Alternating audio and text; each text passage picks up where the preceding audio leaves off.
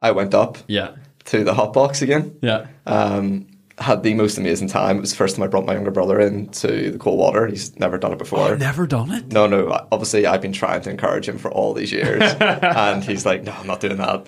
But he finally gave in.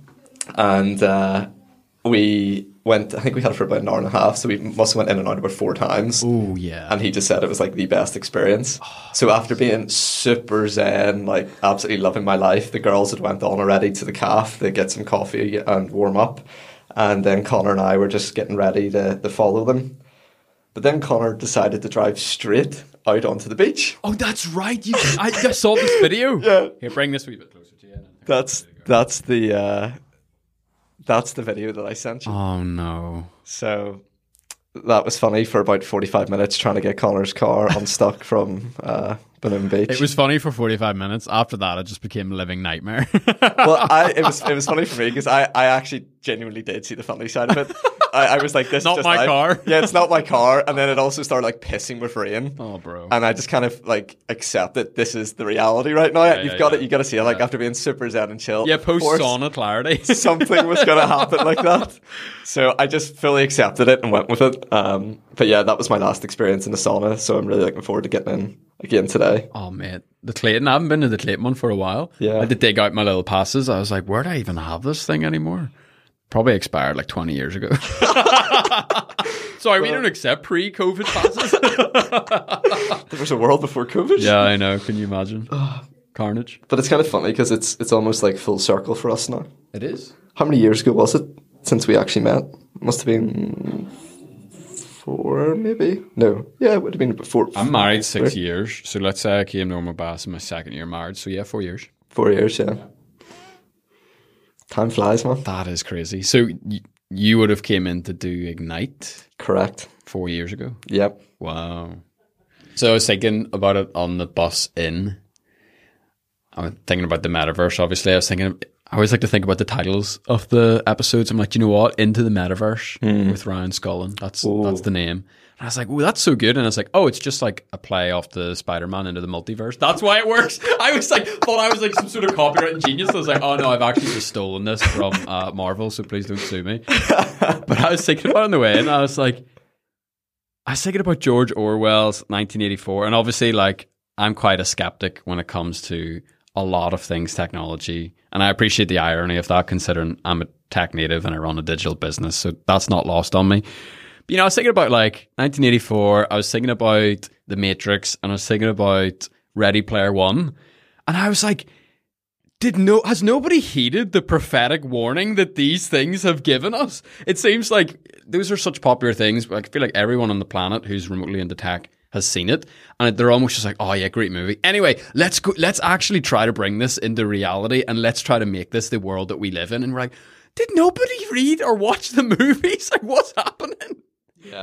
Yeah, and it's funny that you start there, because I honestly think that a lot of the builders, let's say, of the metaverse are inspired by these types of films and novels, and I think that it's almost, where do you source your creativity from? It's like they're taking it from these kind of dystopian like futures. Yeah. And that definitely worries me.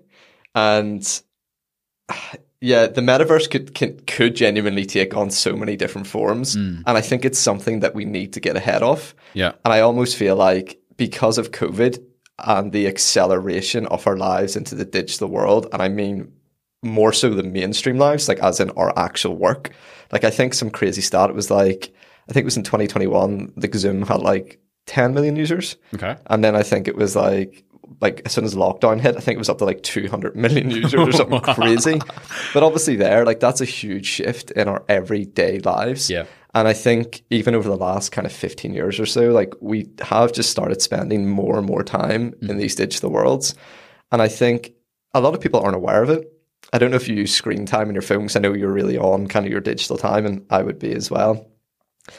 But you can slowly see that we are starting to spend more time on our phones. Yeah. If we're not on our phones, we're on our laptops. If we're not on our laptops, we might be watching TV. And then obviously my favorite one, gaming. Yeah. So if you actually look at how you spend 24 hours of your day, I would make a bold guess here that probably about 75% of that time, 70% maybe, is hooked into some form of digital world. You're plugged in, bro. Yeah, you literally are. And that goes back to what you said at the very start there, which is the Matrix. Yeah, man. And this is where it kind of scares me. So with things like, and I'm definitely, I wouldn't say a technologist, I don't really understand it at a core level, but with the development of things like AI, is AI going to be something that aids us in terms of making our lives more pleasurable? Or is it going to realize that we're just like inefficient horror? No, I'm not saying we all are, of course not. There's great things in the human species, but what I mean is, we could go down a whole path here about AI. Is it conscious? Is it not? The morality and ethics around that, but maybe not for today. But my point being is, if you look at these types of futures, the technologies that exist there and what is currently being created with things like gaming is at the bleeding edge of a lot of these technological revolutions. Yeah. You've got the Internet of Things. Like, we're so connected nowadays. In your house, you may have an Alexa. I'm wearing a Whoop band here, which is collecting all my physical data.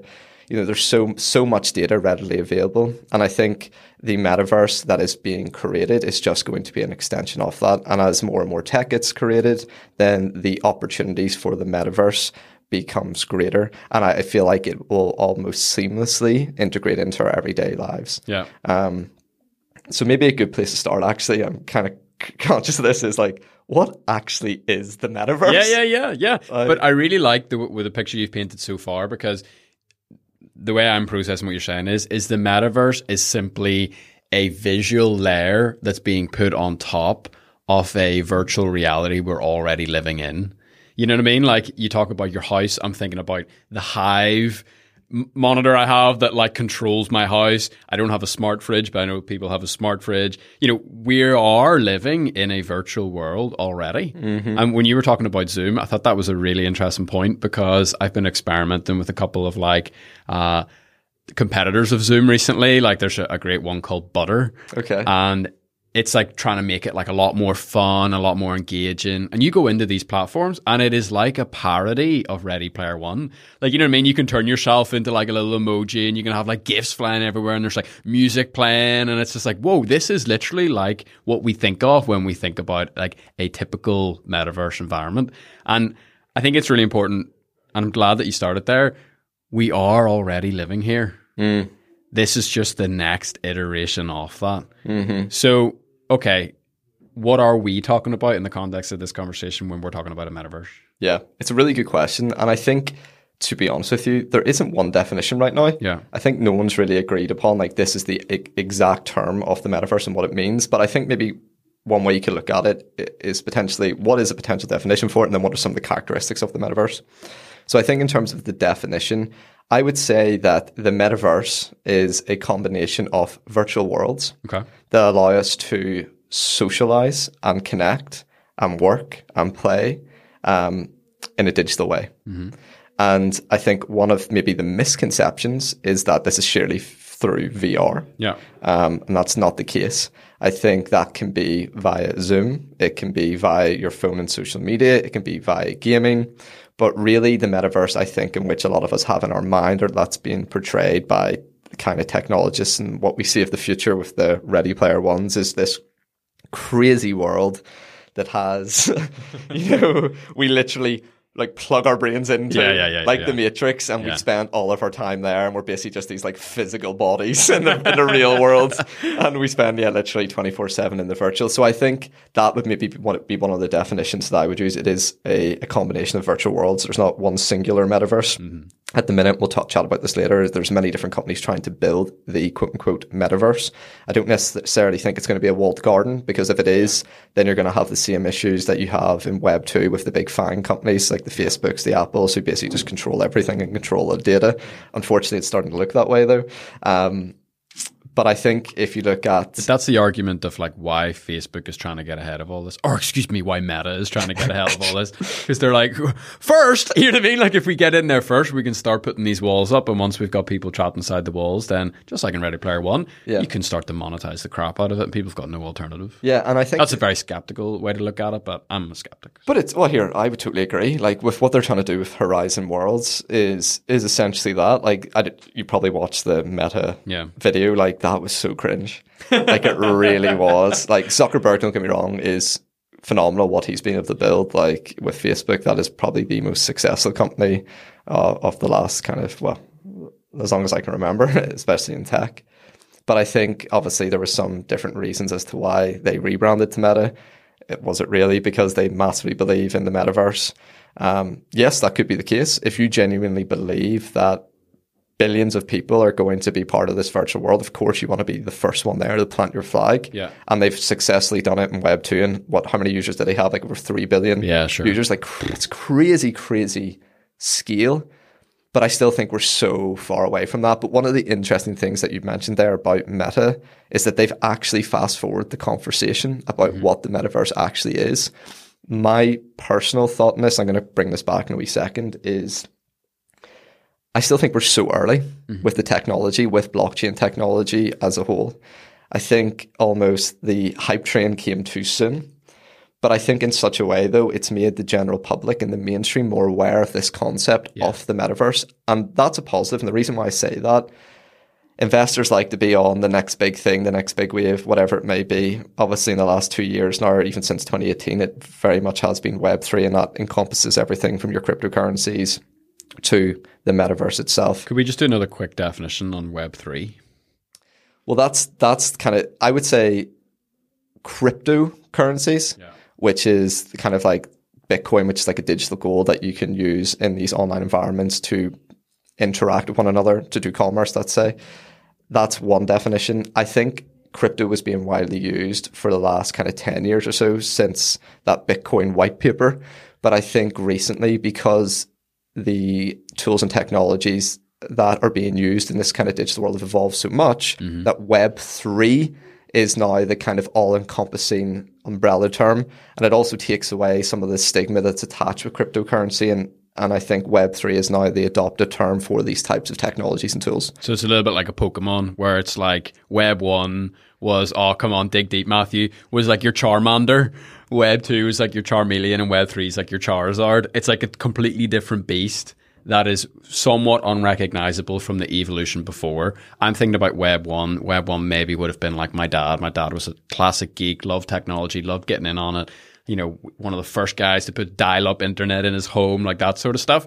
Then you had Web 2, which was kind of like my generation. And I kind of feel like, because I'm not on the cutting edge of what's coming next, I almost feel like Web 3 is like for the people coming after me. I almost feel like I'm getting left behind, and I'm kind of stuck holding on to Web 2, being like, no, I like Web 2. I know how it works. And I'm looking very like cautiously and kind of scared at Web 3. The way I guess like my dad would have looked at my generation, you know? I think that's totally understandable though, because if you look at these technologies that have come in, they've totally disrupted the previous version. And if you look at even just kind of, let's say, PCs to what we're at now, to with like smartphones, and this next Web3 thing is very scary. And I think one of the other perspectives that I would share on that is, if you think about this younger generation, the kind of millennials and Gen Z, and especially the really young generation, and what I mean is those who were born kind of the late, let's say 2008, 9, 10, 11. I call them the iPad generation. It's the kids that you would see their parents allowing them to sit on iPads from the age of like 3. Yeah. What I find super interesting is that as these kids age up, the only frame of reference that they've had in their early childhood years has been one of that of a square rectangular screen. And I think that that's one of the big reasons why, actually. If you look, I think was the iPad brought out, was it 2010, 2011? Sounds about right. Around about that time there. Those kids that were using that technology, as they've aged up now, like 2016, 2017 is when Roblox went boom. Yeah. And that's because those kids then became technically proficient to start playing these types of games. Wow. And their frame of reference was always technology focused. They were already in this technology world. Yeah. And therefore, that was just an extension of themselves. Yeah. And a virtual representation of themselves in a Roblox environment. That's really nice. So this is great. I didn't plan on talking about this today, but I don't know if you remember Miniclip. Yes. Oh man, I spent way too much time on that when I was younger. So that was dial-up days. So like Miniclip was like it was a website where you could play lots of in-browser games. I remember there was like a monkey snowball game. I remember Club Penguin was massive, and there was a game called RuneScape. I found RuneScape through Miniclip. Yep. And I went hard into RuneScape. And I was thinking about it the other day, and I was like, RuneScape was kind of like V1 Roblox, or like V1 Minecraft. This open world where you made your own character, you accumulated all this kind of like virtual stuff. And if you were like me, it became more real and more important than the actual world outside of that. And dude, like in RuneScape, I feel like I literally learned so many life skills. Like, it sounds embarrassing, but like I was plugged into a metaverse. Yeah. Like I had friends that I hung out with virtually in RuneScape for like crazy long amounts of time every single day. I learned how to buy and sell things on RuneScape. I learned the importance of like saving your money on RuneScape because I would go bankrupt. I was hacked. I was scammed. I was blackmailed. I had people install Trojan virus software on my computer and steal stuff from me. Like, you know what I mean? Like, I then set up like a bot farm and started selling like RuneScape gold for real life money. And I was like, dude, this is kind of like what a large majority of children are experiencing today. Like, I was a niche. I was the nerdiest of the nerds. So I was the 1%. And now I've kind of realized that like that has in some ways become the majority. And I look at everybody playing Roblox. I'm like, these dudes are learning how to like interact with each other. They're flirting over Roblox. Do you know what I mean? It's like, and they're doing it all in this kind of virtual environment. And the portal into that is the black squares, as you talked about. Very, very, very different from, say, like their great grannies. Correct. You know, who never had the black square. Okay, television was a thing, but television was kind of like you were a consumer. Yes, you were never. It was a one-way conversation. Yeah. Whereas, you know, okay, RuneScape is prehistoric, you know, in comparison to nowadays. But I just think it's fascinating that, like, take the same child and put them 100 years ago. They maybe would have been playing with Lego, and now they're playing with Lego in Minecraft in a fully immersive experience. They're not wearing VR glasses, but they may as well be. Yeah, yeah. I think that's it though. Like that's their reality. Yeah. Like, I even think in terms of how do younger kids socialize nowadays. Typically it would be you come home from school and you jump on Fortnite or you jump on Minecraft or Roblox, and that's how you chat. Yeah. It's almost like gaming is their new form of social media. Absolutely. And yes, instead of going and hanging out in the mall, as we would say, you would go and or going to meet the boys for a game of football down at the green. Exactly. Where, yeah, but that's what I mean. I think you and I have grown up though in this. I think we're very lucky because we've almost seen these two perspectives. Like I still remember carrying around my MP3 player. Yeah. Or do you know what I mean? Or, you know, Bluetoothing songs to each other. Like that, or even having my CD player and having my earphones in and walking around. Like, but if you think how fast technology has evolved since then, and but my real key point here is, I really think I really need to stress this, is this younger generation know no differently. This is their frame of reference. Yeah. They haven't had the same experiences that, let's say, even our generation and those before it have had on the world. So they genuinely do see the world through this technological lens. Is it good? Is it bad? That's a discussion to be had for the future. Yeah. As you just said there, if I'm hearing you correctly, and I would agree with this, Matty, like, you learned so many valuable skills from grinding RuneScape. 100%. So there is a lot of positives there. There's an argument to be made. My entrepreneurial spark was fanned into flames by selling bronze armor on RuneScape. But I wouldn't disagree with that.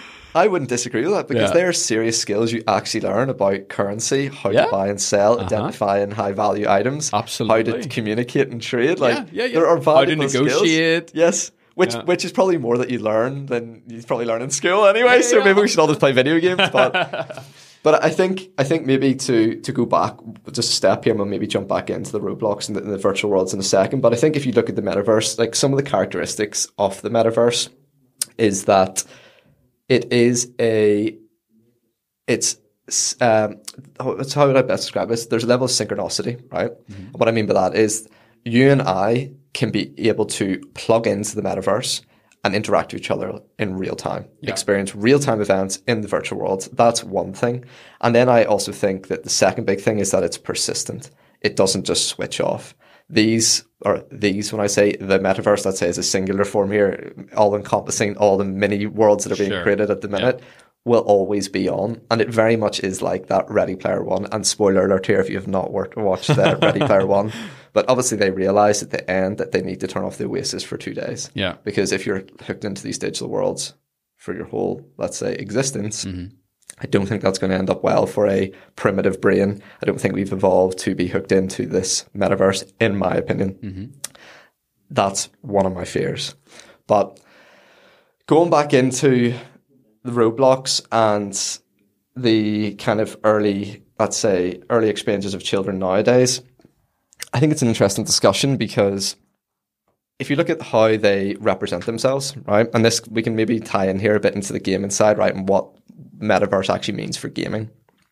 So children nowadays are spending, as I said, a lot of time in these worlds, right? They're interacting, they're socializing, they're competing, they're building, they're doing all of these different activities. And I think for children nowadays, like that's all they've ever known. Yeah. And I think what I think is interesting is that as the next 5 to 10 years kind of evolves in terms of the tools and technologies that are being built to facilitate these more immersive experiences in Web3 and in the metaverse, I think that they're only going to spend more and more time immersed in these experiences. Absolutely. Because that is their reality. Yeah.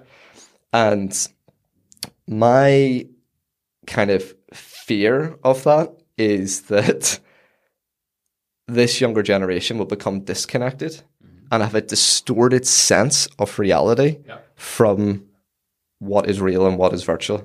I genuinely do have that concern. And I think that it is almost on us, or those who are building the metaverse, to get ahead of these issues. How do we take care of people's physical and mental health if they're spending more and more time in these types of worlds? We already know, because we can see the impact of this through Web 2 and social media, these devices are so much smarter than us. Yeah. They know how to tap into our they can play circuits. Like a fiddle, let's just be exactly. honest. There's a very smart, powerful AI there that knows exactly what Matty likes to watch. So when he's scrolling through YouTube, I know exactly. Mate, that sidebar is just juicy. It is, and you Would go you down like to the watch rabbit another hole. video? Do I have a choice when you offer something as tasty as that? Go to sleep? No way. Exactly, but we already know that these types of technologies exist, and we already know that we're prone to becoming, let's say, we lose our inhibitions in a sense and are not able to actually step out of that world. Yeah. So if you think about that in Web 2, think about how much more difficult that's going to be in Web 3. It's literally just dopamine on like an IV drip. Yeah. Like you're just connected all the time. And that's the thing that really worries me. Instead of just having hits like you do, like you get in, let's say, social media where it's likes and you can kind of control it in a sense. Yeah. This is just you're hooked in. 24/7. So it's like when you unhook though, what happens to your physical and mental state? Yeah. If you've been in a world that is literally, let's say, hyper stimulated, where it's these incredible experiences, think of the Ready Player One that we're talking about now. When you step out of that virtual world where you can pretty much be who you want and do what you want and experience all these crazy things, your real life is going to seem pretty mundane. Do you know what actually is a really useful tool to explore this? And I didn't expect to talk about this today, is the movie Inception. There's a scene, when you were talking about being plugged into the IV, there's a really small scene in Inception. It's like around the sequence where the van's up in the air and everyone's flying around. But, the guy that drives that van, he's like a Middle Eastern dude. And his business, I'm pretty sure, is to plug senior citizens into the dream world. And there's this scene where like he opens like the back of his shop and there's literally just like 30 old people lying there spending their retirement in the dream world because it's far better than reality. And I think that is, I'm not against, I sound like I am, and on a lot of levels I am. I'm not against technology, but what I am against and what I am prepared to like take a pretty strong opinion on is whenever it becomes more attractive than the real world. Because, how do I say this delicately? I have witnessed breakdown of many families, breakdown of many marriages, breakdown of many people's physical and mental health because the virtual reality became more important than the real world, quote unquote. And I've seen this in my own life time and time again. Same here. You know, your hand went up there too. And I think it's this notion of dopamine, you know, is very, very close to my heart. And I'm very interested in it as someone who is in recovery from addiction. And it's an issue I think we all have to wrestle with. I heard a great thing recently. I don't know if I've talked to you about this, where they talked about there's a race, there's an arms race to the bottom of the brainstem, where we are trying to go as fast as possible to deliver that dopamine in as frictionless as a way as we possibly can. And what that does to our actual brains, because the more dopamine we get, the less sensitive we become to it.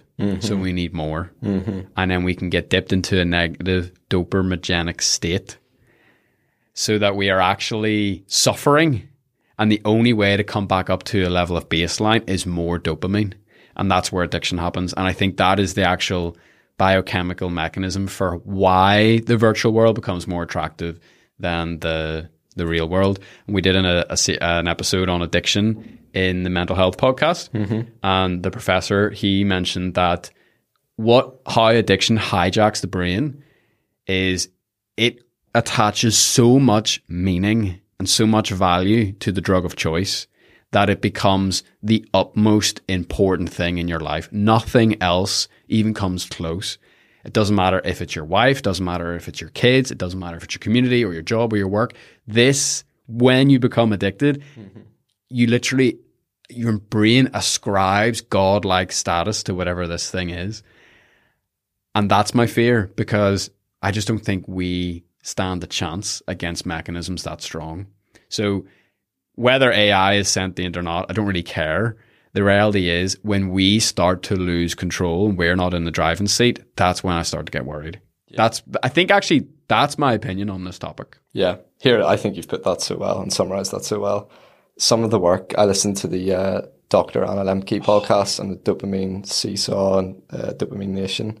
And I think instead of us going into that in detail, but I just think dopamine is one of the most important molecules that we need to understand as human beings. Yeah. And my fear for the metaverse is, let's call it a drug. Let's say the metaverse is the drug. If that drug is literally at the end of your fingertips, which it is already now. Yeah, if you think it about already is. With social media. This is not the future. Yeah. But I mean, I'm talking about, and I always need to caveat this when I say this, it's a more immersive version of it. It's like going from... It's a souped up version of heroin. It's like, hey, dude, you thought heroin was good? We did try heroin 0.3. Yeah, literally. Heroin 3.0. Yeah, like that. Dude, that's good. We should use that for something. Heroin 3.0. Yeah, but that's what it's going to be. That's like, your next TED you're talk. You're going to go in there into that world. You can choose exactly what you want to do in that world, but you probably know what's going to be used for a lot of the time, unfortunately. But I mean, I know what most 13-year-olds use it for. Exactly. Exactly. But I think that's it. Like you're going to be able to create this alternate state of reality where you are something else. Yeah. And it goes back once again. If we look at me, my statement is gaming is on the bleeding edge. A lot of these technological advancements, and the reason why I say that again is like, why do people game? A lot of the time, it is to do with boredom. Yeah. They're trying to get rid of or can't sit with their thoughts and want to escape. It's boredom and escapism. That's the big two. Yeah. They're bored and they want to escape the reality. Then there's competition, challenge, fun, and social. They're the other big motivators. But I feel like that's just going to be an extension of the metaverse. The same reasons why we do that. Oh, I've had a shit day today. Let me just plug in the metaverse and lead a trip into, battle here. Yeah, go and conquest the crap go out of go something. and conquest an army, whatever. Yeah. Like, have you ever seen the movie Gamer? I think it's Russell Crowe. He's like a convict, and the long story short of it is where these prisoners are being controlled by gamers essentially, but they are actually physically being controlled. Like it's plugged into like their spinal cord and stuff. But if they die in this actual skirmish, they die in real life. I like that. So. One of the dystopian ways in which this could evolve is something like that. Yeah. Where gamers are taking control of real people. It's very Black Mirror. Yeah. I like it, yeah. No, that's the other one you didn't mention at the start there. I wanted to bring up. I always think Black Mirror, that scares the shit out of me. That is the worst of what this technology could be and can be and may very well become. Yeah. But I think that's another interesting thing there is like there's so many different iterations of the metaverse. And as we've been saying from the start, it is already here. And the genie's out of the bottle. In my opinion, this is here to stay. And it's in the next 5 to 10 years, it's only going to get bigger and bigger. Yeah, I think if you look at the amount of investment, I was listening to Matthew Ball, phenomenal thought leader in the space, by the way. He's got a book coming out this month, I think. Sweet. And he is, I would say, probably the go-to person if you want to learn about the metaverse. So Matthew Ball, everyone can write that one down. Put it in the show notes. Yeah. I'm writing it down, so it will make it up in the show notes. I'll give him a nice wee plug there. But he's written a thing called the Metaverse Primer. So he writes these amazing essays on like esports gaming, games publishers. He actually has a background, I think, in like Hollywood and films and production. So he really understands a lot of the kind of, let's say, cinematics and the storytelling. But he's also a really good technologist, and he understands the technology and how it's evolved and how that's influencing kind of culture and society. But then, yeah, he comes into the metaverse now. So yeah, I think with kind of his viewpoints and perspectives as well, like we have to get ahead of this. That's what it comes down to, in my opinion. I think that this is only going to continue to develop. And the other big thing to be aware of is, I think last year there was something like 34 billion or 35 billions worth of VC funding in space. I think this year there's earmarked to already been raised or are going to be closed something between like 120 and 200 billion.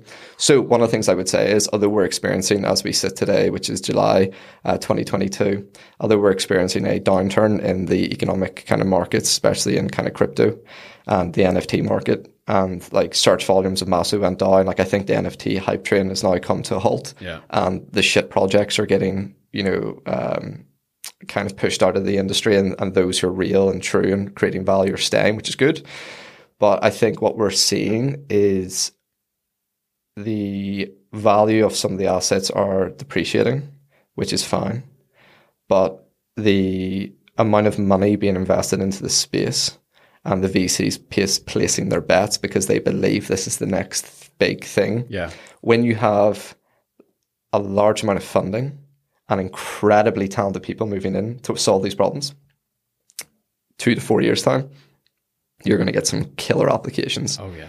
And I think one of the challenges we have at the minute with kind of Web3 is that there aren't many killer applications out there. And I think we're so young in many ways in terms of the technology that there's still a lot of teething problems to try to figure out. There's a lot of issues with scams, securities, rug pulls in NFT kind of worlds. There's a massive lack of education about how to actually get into Web3, how to, be an active participant of these types of worlds. The user experience is pretty poor. Like, I don't know if you've ever tried to buy an NFT before. Like, you have to go on to like an OpenSea, which is an NFT marketplace. You have to have a hardware, or you have to have a wallet which could be like a MetaMask if you're using Ethereum. And Ethereum is one of the cryptocurrencies. You then have to have enough Ethereum in your wallet to then buy the NFT. And then you've got to pay a thing called a gas fee on the chain. Yeah. And then finally you have your NFT, and then you've got to have probably a hardware wallet as well, because you're probably going to get ripped off and scammed. Like, I've got a few friends who board apes, and I know like that's prevalent. People having all their NFTs stolen, which could be like 6-7 figures worth. Yeah. So you need to have security and compliance there. Yeah. My point being is that the current user experience of the Web3 technology tools is pretty poor. Yeah. So in order for this to become wider adopted, and when I say this, I mean people working with and participating in the metaverse type worlds, we need to have, number one, better user experience. 2, we need better education, which in my opinion, if people are better able to understand who are these tools and technologies for, which is what the developers and creators need to consider, and what value is it actually creating for them. If they can better articulate that value proposition and create true utility and value of these tools, technologies, and applications, then I think that will increase demand. And then on the demand side, we need to have the right amount of, let's say, accessibility and availability. And what I mean by that is, if the metaverse does require things like VR, AR, these types of technologies, well, they need to be in such a way where you have a variable price point for the really expensive headsets to the everyday ones. Yeah. And then it needs to be accessible in the sense that, there needs to be developments in, compute speed, graphics cards, all these other things that allow us to actually be able to interact in real time in these worlds. There's some of the things that need to improve for this to become more widely adopted. And the other big thing is, like, what I think anyway at the minute is a lot of brands, a lot of people are interested in the space. They hear the buzzwords, the NFTs, the Bored Apes. You hear about these crazy events happening, people making millions in these worlds. But it very much has been a massive rise, massive fall. And that kind of has been similar with what's happened in a few of the different kind of crypto bull and bear markets. And I think that this one is different, though. It genuinely is, because I think because of some different external factors such as COVID, such as our shift into the digital world, I think the development of these tools and technologies have increased, and therefore our time spent in these worlds will just become even greater. But in the background, these tools and technologies are being built. So in the next 5 to 10 years, maybe, we'll see these more immersive worlds being created. And the accessibility for us as everyday people to be a part of these worlds will definitely become much greater. But I think the accessibility piece is really, really interesting. And this is where, like, I've totally got it wrong in the past. Because I come from really quite an old-fashioned way of thinking now, where, you know, I was brought up, okay, you want to play a game on the Xbox, you need an Xbox, number one, and you need the disc, and then you need the internet to connect you, and you need your TV and everything. And now I'm just like continually blown away, like not just with gaming, but like a whole bunch of other things. Everything is so frictionless. You don't actually need to own very many things anymore. All you need to own is like the portal, and everything else is taken care for you. Like the fact that like you can jump on Fortnite without really having anything, or you can jump on Warzone without even paying for stuff. Like, it's just like, this is so bizarre to me. Or like, I'll like de-gamify it for a second here. Like, I've started using a piece of podcast recording software for all of my remote stuff for me and the customers, called Riverside. Really elegant, really beautiful, 100% cloud-based. 100% cloud-based. I don't download anything. I just access it through Google Chrome. The guests access it through Google Chrome. Everything's recorded directly to the cloud. You're talking like 8 gigabyte files that never touch my hard drive. And I can edit the episode 100% without downloading a thing. I click one button. It takes me to an editor. All the editing can be done. And then it gets automatically pushed to YouTube without ever downloading the thing. And that is like, I know it sounds really boring, but like that is revolutionary for me. Because like you don't understand like how many steps that skips. And it just seems like so bizarre to me. And so if that's happening for me in my niche little kind of like podcast world, I just can't imagine how they're going to really frictionlessify the whole process for everybody involved, to the point where, like, I've seen, like, you can maybe speak to this. Like, I was talking to a dad the other day, and he was telling me how, like, he like rents his PlayStation or something now. Yeah, like, you can do that. Like, what the heck? Like, he pays like a certain amount every single month, and you just get like unlimited games, and you get the console, and it was not expensive. I was like, what type of a world is this? This is mad. I saw Sky. I got an advert from Sky the other day, and they brought out this thing called Sky Glass, and it's a similar model where they're like, look, just pay a little bit more in your Sky subscription, and we'll just you can rent the TV. So you don't even need to have a TV anymore. Really, you just need to pay the fee, and you get everything. It's so crazy. Yeah, I think speaking on that, like a lot of the time, the business models for, let's take an example there, like you said, PlayStation or even Microsoft with Xbox. They don't make money in the hardware. Yeah. They make money in the software. Yeah. That's the key. And now, like, they don't even make money on the games. Yeah. They make money on the stuff they sell inside the games. Well, here, that's a really nice point just to go in here, right? So the gaming industry is worth $178 billion, right? Which is bigger than film and music industry combined. Damn, right? Great stat. But here's something interesting. So I think, was it in 2019? I think it was worth 150 billion in 2019, and 93 billion's worth came from in-game purchases. No way. Right? But here's something even more interesting. So if you think about free-to-play, that really revolutionized a lot of these mobile games and even like the likes of Fortnite and stuff like that there. Yeah. Now, what's really interesting about that, typically in them free-to-play games, between 1% and 5% of your users will actually pay money for in-game items. Okay, so you're getting a lot of freeloaders there in many ways, but no, they're obviously adding to the value ecosystem in many other ways. But 1% of those paying users will make up 80% of a game's revenue. No way. Yeah. Super users. Super users, yeah. So if you think about the likes of, and this goes back to our very early conversation about these kids, Yeah. right? And there's a few things here. I think maybe this might be a good time. I'll have to chat about like what does the metaverse actually mean for gaming? Okay. Like what does the future of it look like, and what does the kind of blockchain technology enable gamers and game developers to actually do? So if we go back to, let's say, the example, I quite like Fortnite or Call of Duty. Call of Duty's my game, you know that, man. I'm a COD guy too. So maybe let's talk about Call of Duty. I jumped right? on COD 4. Really got into COD 5. I mean, World at War was my COD. Like, you know, every other COD since I'm like, not my COD. You know what I mean? No, I stopped playing COD this year, would you believe? I hated it that much. Yeah. But it's just become so Fortnite-y. But that's the market. But that is the market. But I suppose, Anyway. So if we look at like, okay, how do gamers interact with games today? And the game publishers, right? So typically if we use, let's say, a World of Warcraft example or whatever example you want, right? You'll grind your character up to, and grind, by the way, means just play the game for copious amounts of time. If anyone doesn't know that gaming term. Hashtag no life. Yeah, hashtag no life, yeah. Which is Maddie and I when we were younger. You know, I worked out between the ages of, I think it was 4 and 18. Yeah. I had clocked in 12,000 hours.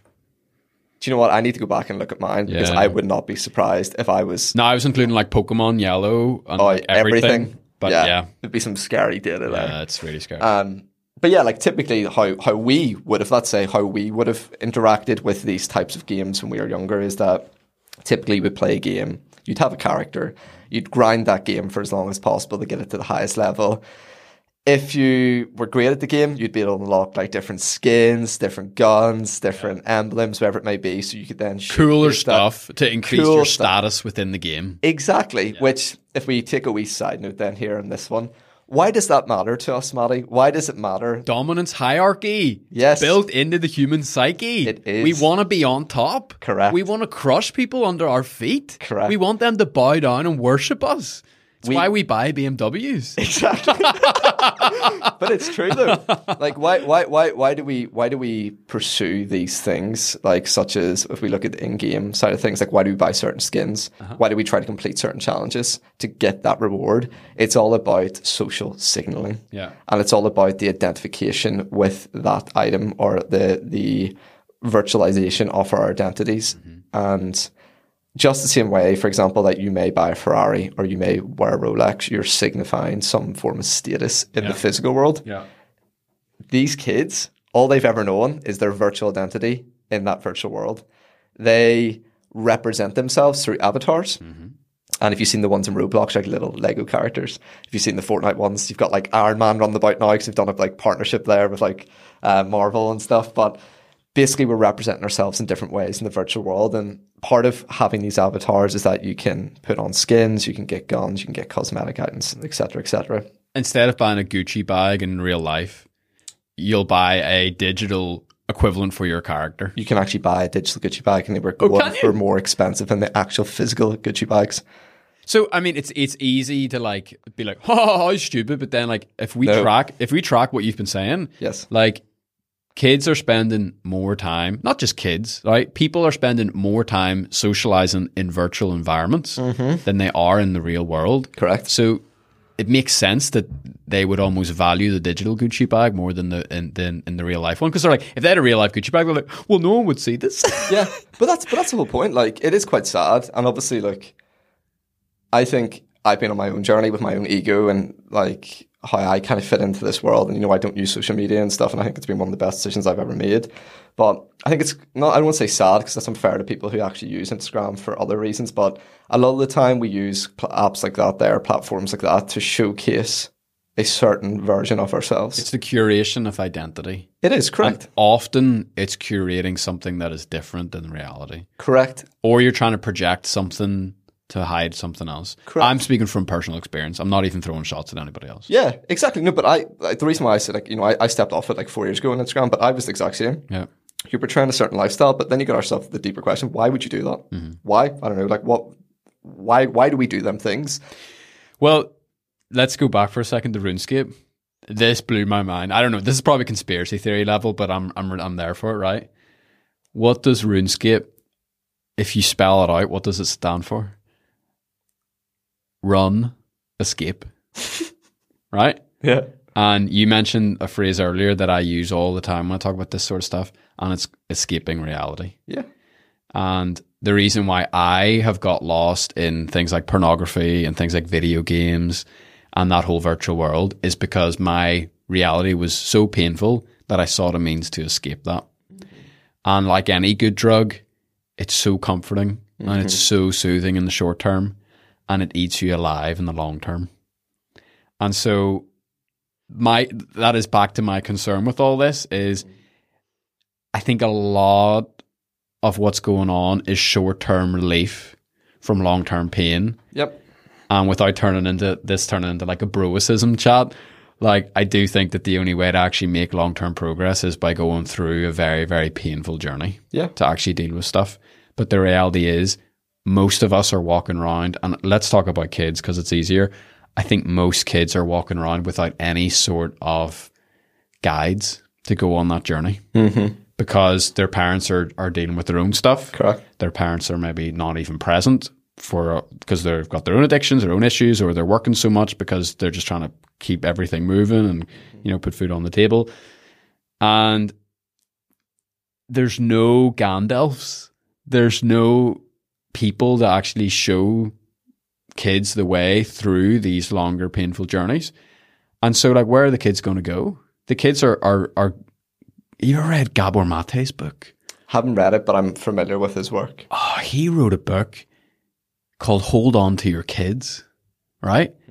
And his whole hypothesis in the book is that society has shifted from an elder-orientated culture to a peer-orientated culture. And he says back in the day, through all of the kind of like initiation processes and like the rites of passages that young people would have went through, they would have been like initiated into adulthood from the elders in the tribe. And that sounds very historic, but like even in like recent times, like whether it was through like a religious context or like a farming context, you had a very clear pathway. You had achievements that you would unlock. You would complete a small quest and all of a sudden, well done, congratulations, young warrior, you can now drive the blue tractor. Do you know what I mean? In the real world. And so there was a sense of progression. There was a sense of moving forward. You got more and more responsibility. And I love Peterson's work on responsibility and how important it is for young people. And people were being moved along a very clear, kind of almost gamified system. But they were moving them towards maturity. They were moving them towards being able to handle more pain effectively. Yeah, it's quite a cynical way of looking, but I think it's just the reality of human life. Life's very, very, very hard. And we give people a clear pathway to learn how to manage that. And then their role then became to be the guides for the next generation. It's like passing on it's passing on the tools. And I just think that, like, I know for our generation, I know for the generations that have come since, there is a severe lack of that. I totally agree with that. And I think, where else are people going to go? And so Gabor's book is basically about, right, the elder system is gone, and in the vacuum without elders, we turn to our peers. And when we turn to our peers, it's the blind leading the blind. Yeah. And I just think, we're all hanging out in these virtual spaces, whether it be, MSN Messenger after school in the 2000s, or whether it be Roblox after school today. Yeah. And that is an elderless environment. Yeah. There's no grey hair there. Yeah. And that whole world is being pushed forward by people like you and me, young professionals who are pushing this next wave forward. And there's very little grey hair in the space. There's very little accountability. There's very little kind of like, 90-year-old granny who knows and understands how the real world works, ringing the alarm bells and being like, oh, this is all fun and exciting and flashy, but actually we're neglecting a key part of humanity here. And I think this might hurt us in the long run. I think on that, and here, that's so well put, by the way. Like, I've actually never heard someone say that, and I've kind of had that realization that it's so true. We do live in that elderless society. And I think if you look at Asian cultures, there's so much significance given to those who are elderly to be in positions of where they're actively integrated into community still. I'm just going to give one more wee bit on that, and then I'll let you go because I'm pent up here, right? Yeah, go, let it go, man. If you look at politicians, they're very young. Like, genuinely speaking. And I mean young in terms of like under the age of 50 and 60. If you look at like CEOs and like C-suite level leaders in companies, they're also very young. This is a modern phenomenon. Like, it used to be that you only really started to like get into your stride whenever you hit 60. And now you hit 60 and you're literally thrown out. And the reason why people have been thrown out is because the technology has adapted so quickly, they're unable to keep up. And I mean, like, you would have no problem admitting this, I imagine. Like, you look at old people with a sense of disdain in the technological sense, where you're like, oh, you have no idea what you're doing. You've become completely irrelevant to this new world that's emerging, and actually there's no space for you here. And because they've been shunted out, we've lost something really important, I think. Mm-hmm. And Asian cultures, I think, are a really interesting example of that. Okay, now I'm finished. No, you're totally true. And actually, just on that, gaming is a really good example. So two things I wanted to pick on from your previous kind of talk there. No, rant. It's one way of putting it. No, but it is, in all seriousness, like, it is actually a really good point. And I think having a lack of a mentor or elder figure in your life can be very detrimental, especially just in terms of like you seeking affirmation and to be seen, which is all that we really want at a fundamental human psychological level, is to be validated, to be seen, to be heard. In gaming, there are no grey hairs, let's say. If you genuinely look at esports, the industry I work in, I can think of a handful of people over the age of like 60 who are in positions of authority. It is very much a young, tech savvy. Yeah. When I say young, I'm talking about still like in your 40s. Sure, yeah. Which is young. Which is young. if you think about from the perspective of humanity. I think it is. I think it is anyway. But it is very much, I'd say, it lacks the elders. And going back to your point, where do these children turn to in terms of their leaders and their authorities? I can tell you where. To streamers. Yeah. To influencers. Dude, Gandalf has been replaced by Logan Paul. Yeah, Gandalf's been replaced by, instead of grey hair, we've got blue hair. We've got Ninja. That's what we have. We have Ninja. But that's so true, though. Like, and like, obviously within my role within G-Science, what I was previously doing, well, I'm still doing it now, just under Adimas. You know, we work with streamers, we work with esports players, and they're just trying to figure out themselves. They've got the same pressures, the challenges, but however, they're acting as role models for this younger generation. They're 25. Yeah, and they're like, even like us now, like, we're still very young in life, and that's one thing I can say in the last 5 years. The what I've learned has been crazy through experience. Yeah, and you think about your relationship with Molly, your partner, 100%. Like, There's a Hebrew proverb that talks about iron sharpening iron. And it's just like two pieces of metal smashing into each other and ripping off and smoothing over the rough edges. And like, you know, things like marriage, things like parenting, things like holding down a job over the course of 20, 30 years, that's like the long form character building that gives the elders the ability to actually have what we call wisdom to pass down to other people. And you just don't have that at 25. Like, I'm 27. You don't have it. You don't. And honestly, like, you can't replace experience. You can read as much as you want, but actually living something is totally different. And that's why I think age and experience, well, not necessarily. Age isn't directly correlated with experience. You can be older and still not be experienced, quote unquote, let's say. But I definitely think there is a very significant role in society for mentors, for elders, to pass this on to the next generation. Going back slightly to what you said, though, I feel like there is a massive lack of education, understanding, and the tools to be able to live in this modern digitalized world. That's my fear. The technology is inevitable. The metaverse is already here, but the more immersive metaverse is inevitable. We're going to continue to spend more and more time in there. My call to action for everyone is, how can we become more self-aware about our own physical and mental state, our connectedness with one another as human beings, and our connectedness to this reality, the real reality, not the virtual reality. Yeah. And I feel like we need to, once again, get ahead of this technological development, because if you've got this super complex, let's say, smart AI or whatever technology it takes the form of that is on the other end of this interaction, of course it's going to beat you every time. It's going to know what levers to pull to get you back in. It's going to keep you hooked in. So we need to be better equipped to be masters of our own mind, to know what our place is in this metaverse, how we use it to our advantage, and not allow it to be masters of us. That's my opinion on it. Yeah. And I think like I never actually thought about it in this term, but like this is what you've dedicated your life to the last few years is you have kind of humbly held up your hands and say, look, I know I don't have the grey hair and the beard. I've barely got any hair left, Matty, after the last 5 years. But you have stood in the gap in a world that is Gandalf scarce, and you have stepped in a very, very important role to try and help gamers specifically take care of their mental and their physical health.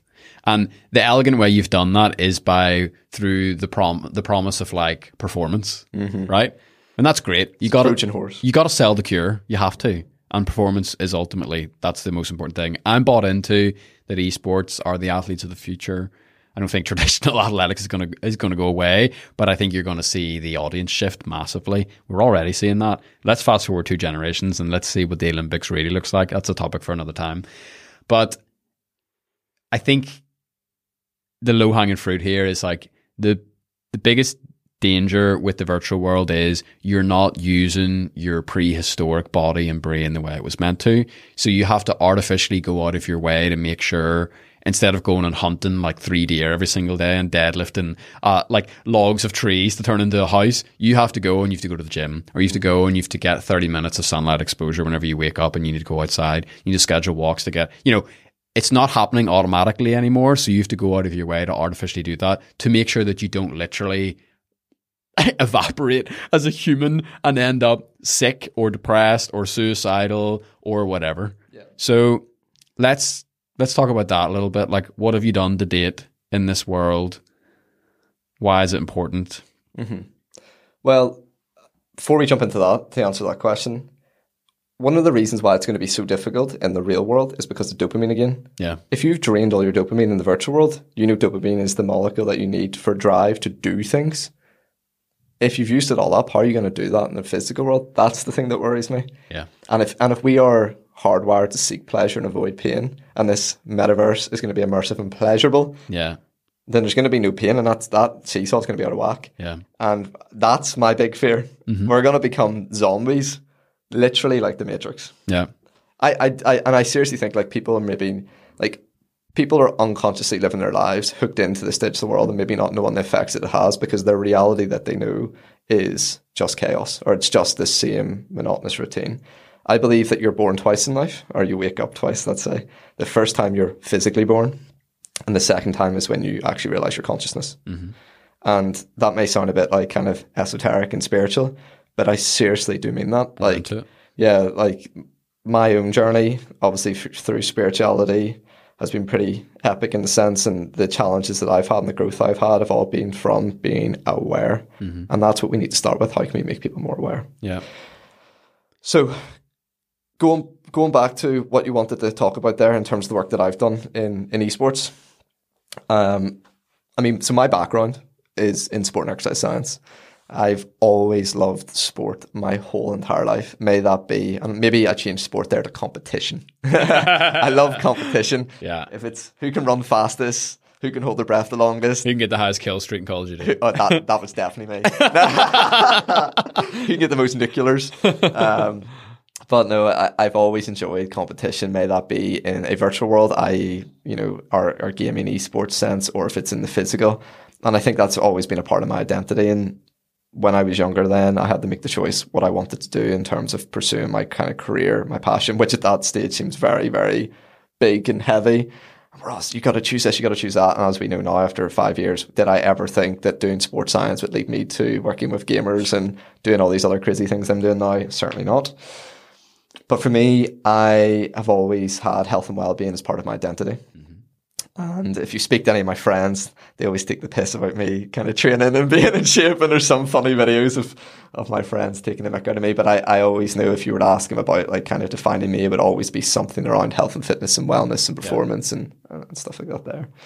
And, my own journey then, I studied at Loughborough and I did sport and exercise science there, which I had an amazing time.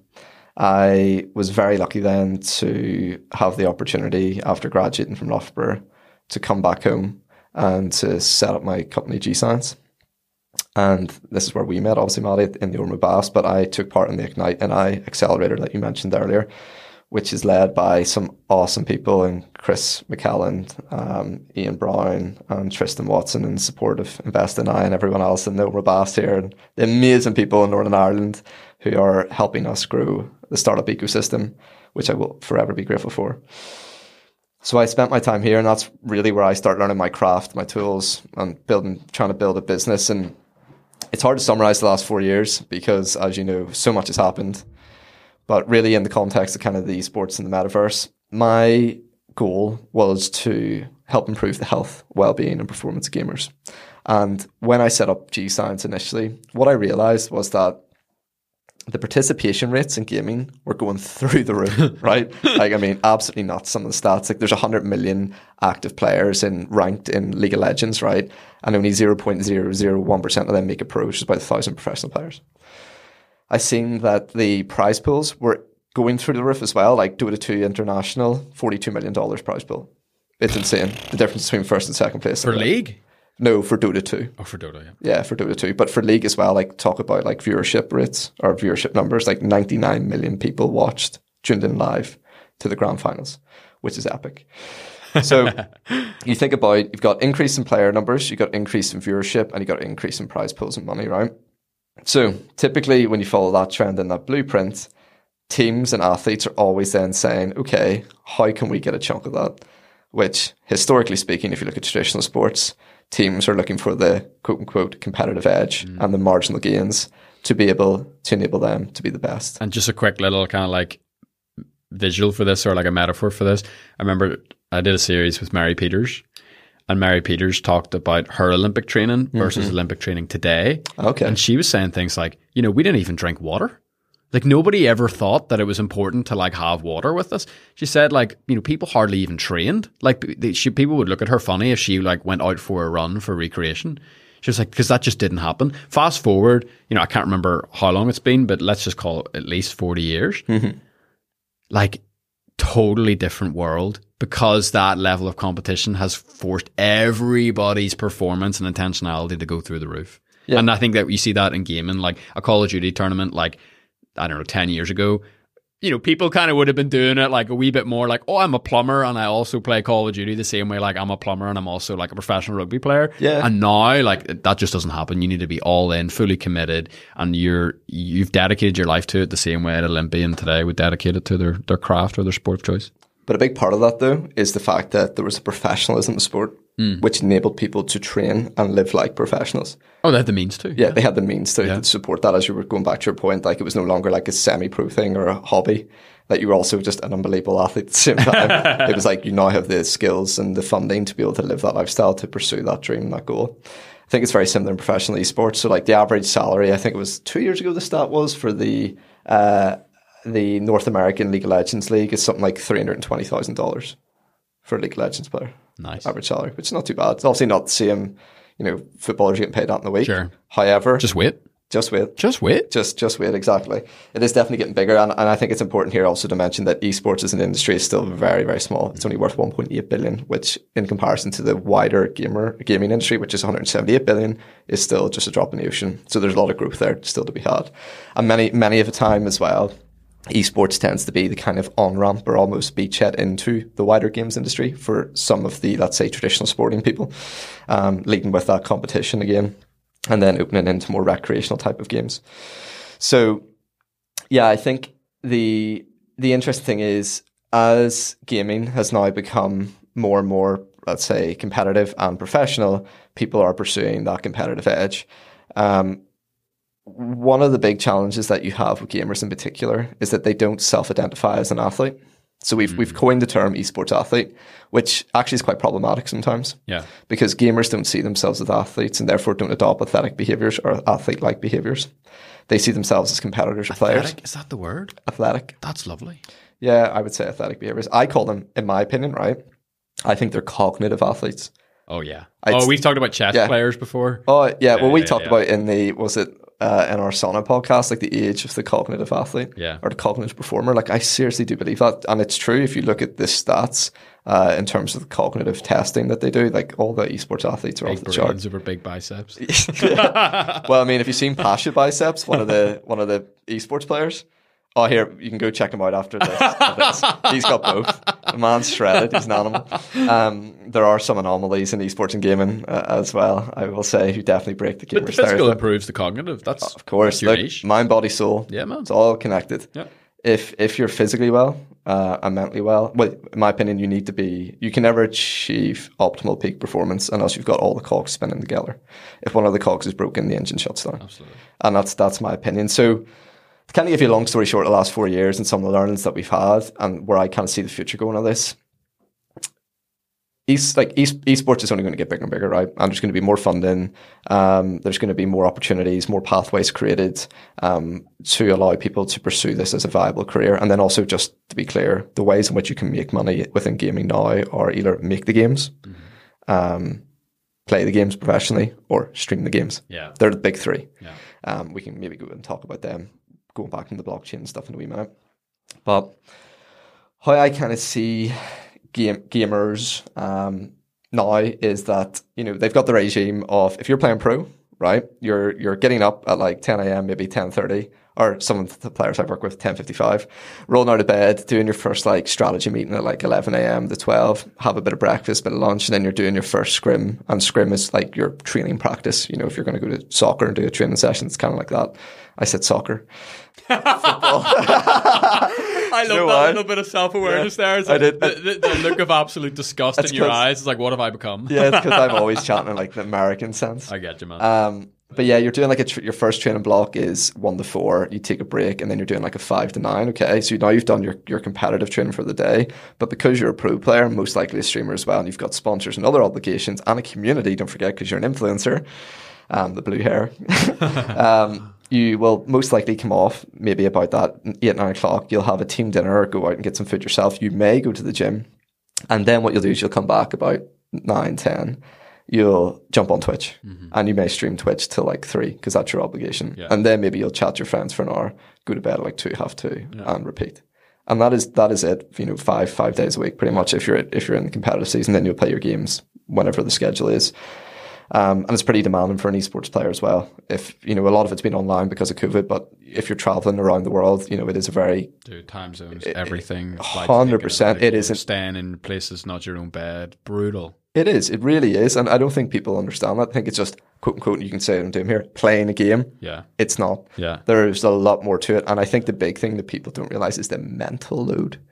The mental load is huge. Yeah. And there is a physiological load as well. Like your heart rate being in 160 beats per minute for 8 hours a day? Mm-hmm. Like that's serious physiological load. And then the cognitive load as well from having to, process all the information. Like what is it again? Like it's like 400 outputs per minute on a keyboard and mouse, which actions per minute is the actual term.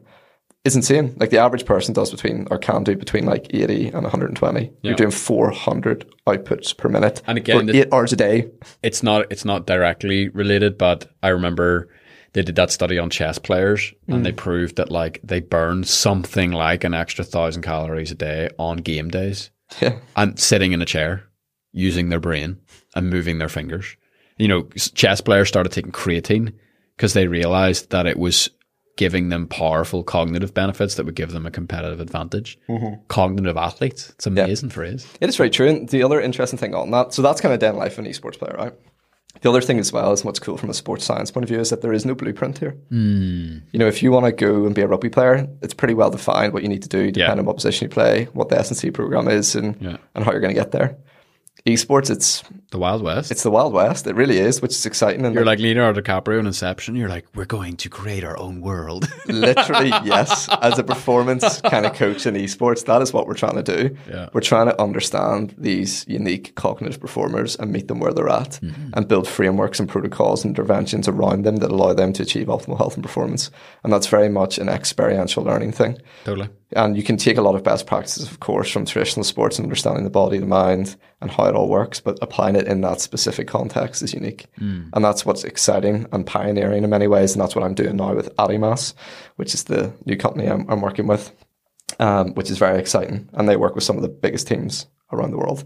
So that's kind of the esports chapter. And I think, we've also, I mentioned there, kind of streamers. Streamers, I would say, have very similar challenges with it's things you wouldn't even think of as well, Matty. Like energy management is a huge one. Mm-hmm. Identification identifying with, for example, like what your followers are, your numbers are, stuff like that, which I know you would have experienced before in the past, and that being attached to your self-worth. Mm-hmm. There's this whole list, and things like if you're sat there for like 8 hours a day or 12 hours a day streaming, overuse injuries in your wrist, issues with your back, your eyes, this whole long list. And a lot of the time, like, these streamers are making serious money. Sure. Same with the players, but they're so broken and fatigued and stressed and burnt out that they can't even enjoy it. Yeah.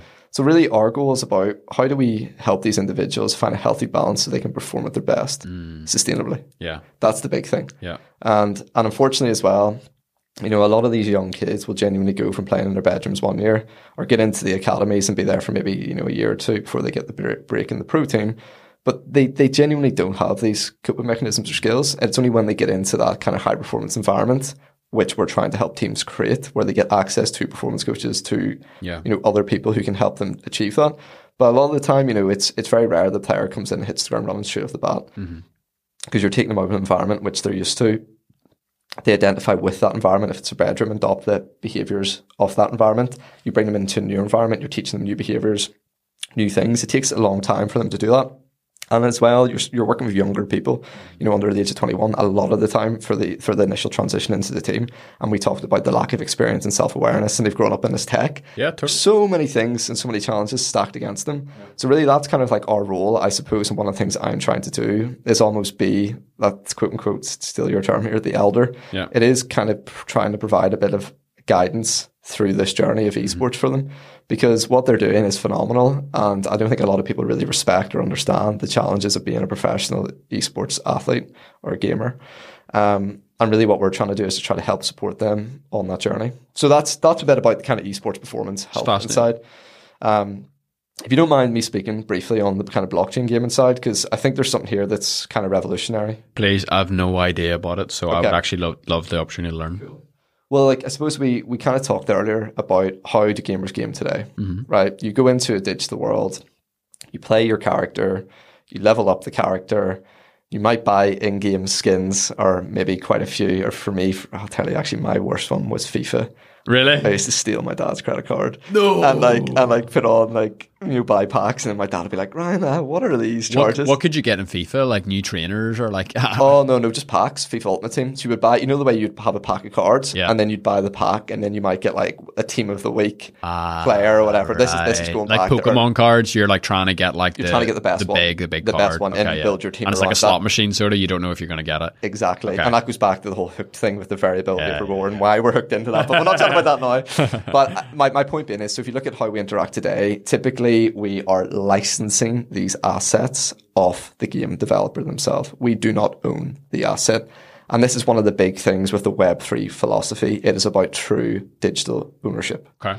And I'm going to caveat that in a second and come back and say maybe why it's not the case today, but I'll come back to that. So that's what it's like today. We interact into these worlds, we play these games, and we basically grind our asses off, but don't really get much value out of it apart from the amazing experiences and the fun and the social kind of currency we get from saying we've got the best character or whatever, right? But what if there was a world where all of the time, Maddie, you and I spent gaming and grinding was actually worth something of real monetary value that we could transact with one another, and our time would no longer, quote unquote, be wasted. Mm-hmm. So one of the things in which blockchain technology is trying to do is to try to, well, three core things, and what it does differently is, one is digital ownership, two is provenance, and three is economies. So we start with number one. With blockchain technology, essentially what I don't want to go into too much technical chat this here about blockchain tech, but a very high level, essentially what it would allow us to do, if game developers, let's say Fortnite, decided they were going to build blockchain technology into the core of their game, if we were playing the game and we completed challenges, for example, and we unlocked the skins, we would truly own that skin. Mm-hmm. And that means that if we, for example, you were the highest level you could be in the game, Maddie, right, because you grinded it out, and you've, got that character, and you've decided, you know what, I actually don't want to play an Epic's ecosystem anymore. I want to go play Call of Duty. But you've got this character. Previously in the world today, you can't sell that character. Mm-hmm. You just gotta, you just kind of leave it there. Yeah. But imagine you could sell that to me. I want to get into the Epic Metaverse. I want to play Fortnite. Can I buy your character? Yeah. So a lot of what's happening today is these marketplaces that happen out of the game developers ecosystem.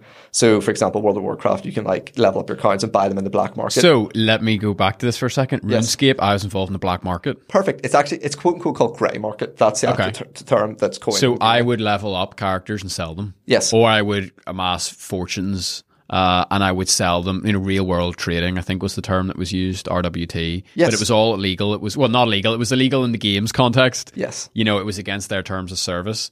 Correct. But now I'm wondering, so you're saying that the games kind of want to own that process and take a piece of the pie? Correct. So let's think about this now. So we have two things.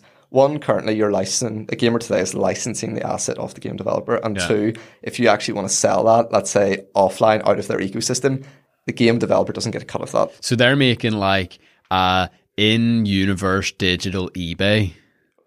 We're getting there. That's point 3, the marketplace. Okay. So 2 is you're participating in the grey market today. Yeah. What they want to try to do is essentially create an in-game marketplace, which, for example, Minecraft, Roblox, and Fortnite are developing and have already got today, where you can buy and sell this in the Web 2 version. Crazy. But it would basically do it in a safe way. One of the big issues, and I don't know if this ever happened to you, Matty, but I'm shamefully going to say this. When I was younger, I wanted to get all of the camos unlocked for Call of Duty. Sure. And someone was going to give me a modded account so I could just play around with that. Yeah. I got scammed. Yeah, of course. When I was that young. And I'm the thing is, though, this is so common in gaming. When you're so young and naive at that age, early teens, you have no idea what I said earlier. I learned so much of the evil of humanity, of people stealing my stuff constantly. I was so angry, Matty, for so long. I'm not going to swear on the podcast, but you can imagine some experience. I remember I fell for so Jagex was the developer of RuneScape, right? Mm-hmm. And there was these guys who used to sit in the town square in RuneScape, and they would say, "Oh, how amazing! Jagex censors out your password," and then they would do a load of asterisks. And so me being 11 typed out my password, and it just came up, oh man, I love cats 1 2 3 or whatever it was, and then immediately I realized what had happened. And back in those days, if someone else signed onto your account, it would boot you out, and immediately I just got booted, password changed. Well, that's character woke up the next day, bank completely looted, everything gone. 3 months of work just down the drain, and that's heartbreaking. That was my phoenix rising from the ashes moment. Yep. Never again. We've had it. I'll show them. Yeah, exactly. But I think that genuinely does bring up a big concern today. Is because these transactions are happening outside of the developer's kind of control, it is not going to say unsafe. They're peeved because they can't get a cut of the transaction. Sure, yeah. But at the same time, from a gamer's point of view, from the developer's point of view, it makes it difficult because then you've got all these different accounts. It's hard to verify who's doing what and trying to actually balance the game for that reason. The second thing is, from a gamer's point of view, you've got a high risk of getting scammed. That's the knowing thing we both experienced. A lot of gamers, I'm sure if you speak to any gamer, they've probably experienced it at some stage in their gaming career. I'm just going to inject this because I think you'd find it really interesting, literally 30 seconds. I watched something recently. There's guys that make video essays about RuneScape because they're very interested in it as a social experiment. And they basically uncovered that there was a lot of in-game racism towards Venezuelans. What? Right? And you want to hear why? So the Venezuelan economy completely tanked a few years ago, and there was a sizable percentage of the population that started playing RuneScape to make money. And so you would have a lot of bot farmers and stuff that were set up by Venezuelans to literally try and feed their families real life bread. And what was happening was it was kind of disrupting and undercutting the RuneScape economy, where the prices of stuff started getting really out of control because people were trying to come in here and use it for real world purposes. It's just so crazy. Chat about Axie Infinity in a minute. Okay. Because that's a similar example in the Philippines in the play to earn revolution in blockchain gaming, but we'll come on to that. Yeah. Very similar kind of idea there. But it's amazing. In these worlds, you have your own economy. Yeah. And I think that's kind of point 3 is they're trying to build these economies within these metaverses which try to incentivize gamers to like add value to the game or to others. And like the other cool thing is if you're a game developer, you could set like a fiscal policy, for example, of how people interact in your economy. You could set, you could take a tax on all the transactions or whatever it may be. So there is these kind of new revenue models that are opened up through implementing blockchain technology.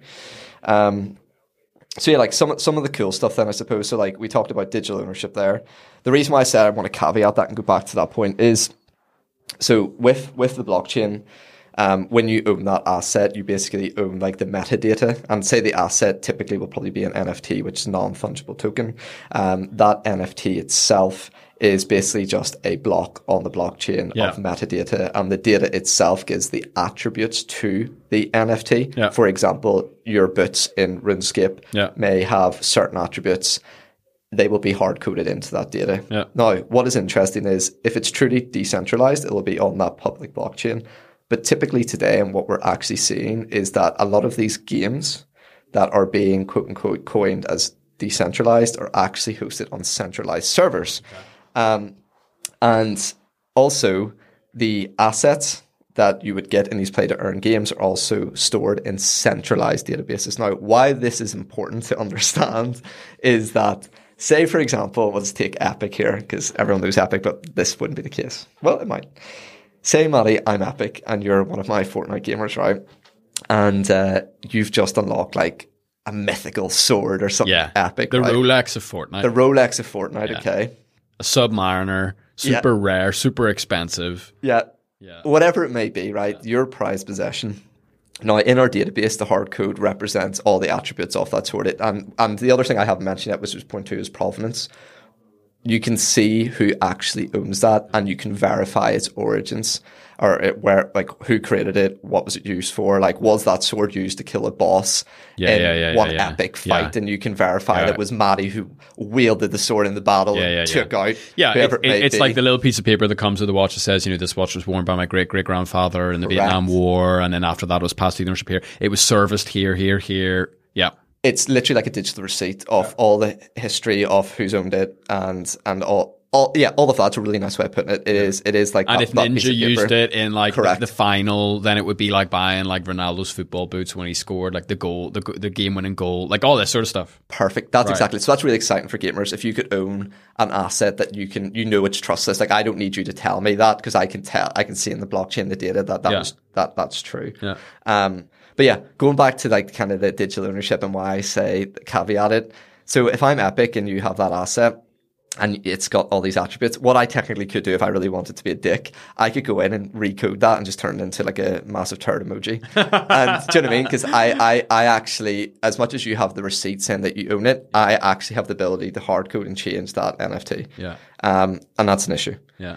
So that's one of the things that people don't think. And when everyone's talking about, oh yeah, it's true, digital ownership and stuff like that there. Yes, it technically is. You have the receipt as the gamer to say that you own the digital item. But if it's actually stored in a centralized database, the developer who has the ability to hard code can actually change that. Mm-hmm. So that's something to be really aware of. And not many people talk about that when they talk about the benefits of blockchain gaming. So that's a little kind of nugget that I think as games become progressively decentralized, and as we see decentralization of the databases in which the assets are stored and the games hosted on decentralized servers, the reason why that's not the case now is due to scalability. Yeah. You just can't scale. The technology and infrastructure isn't in place to be able to scale the number of gamers, for example, in like a Fortnite.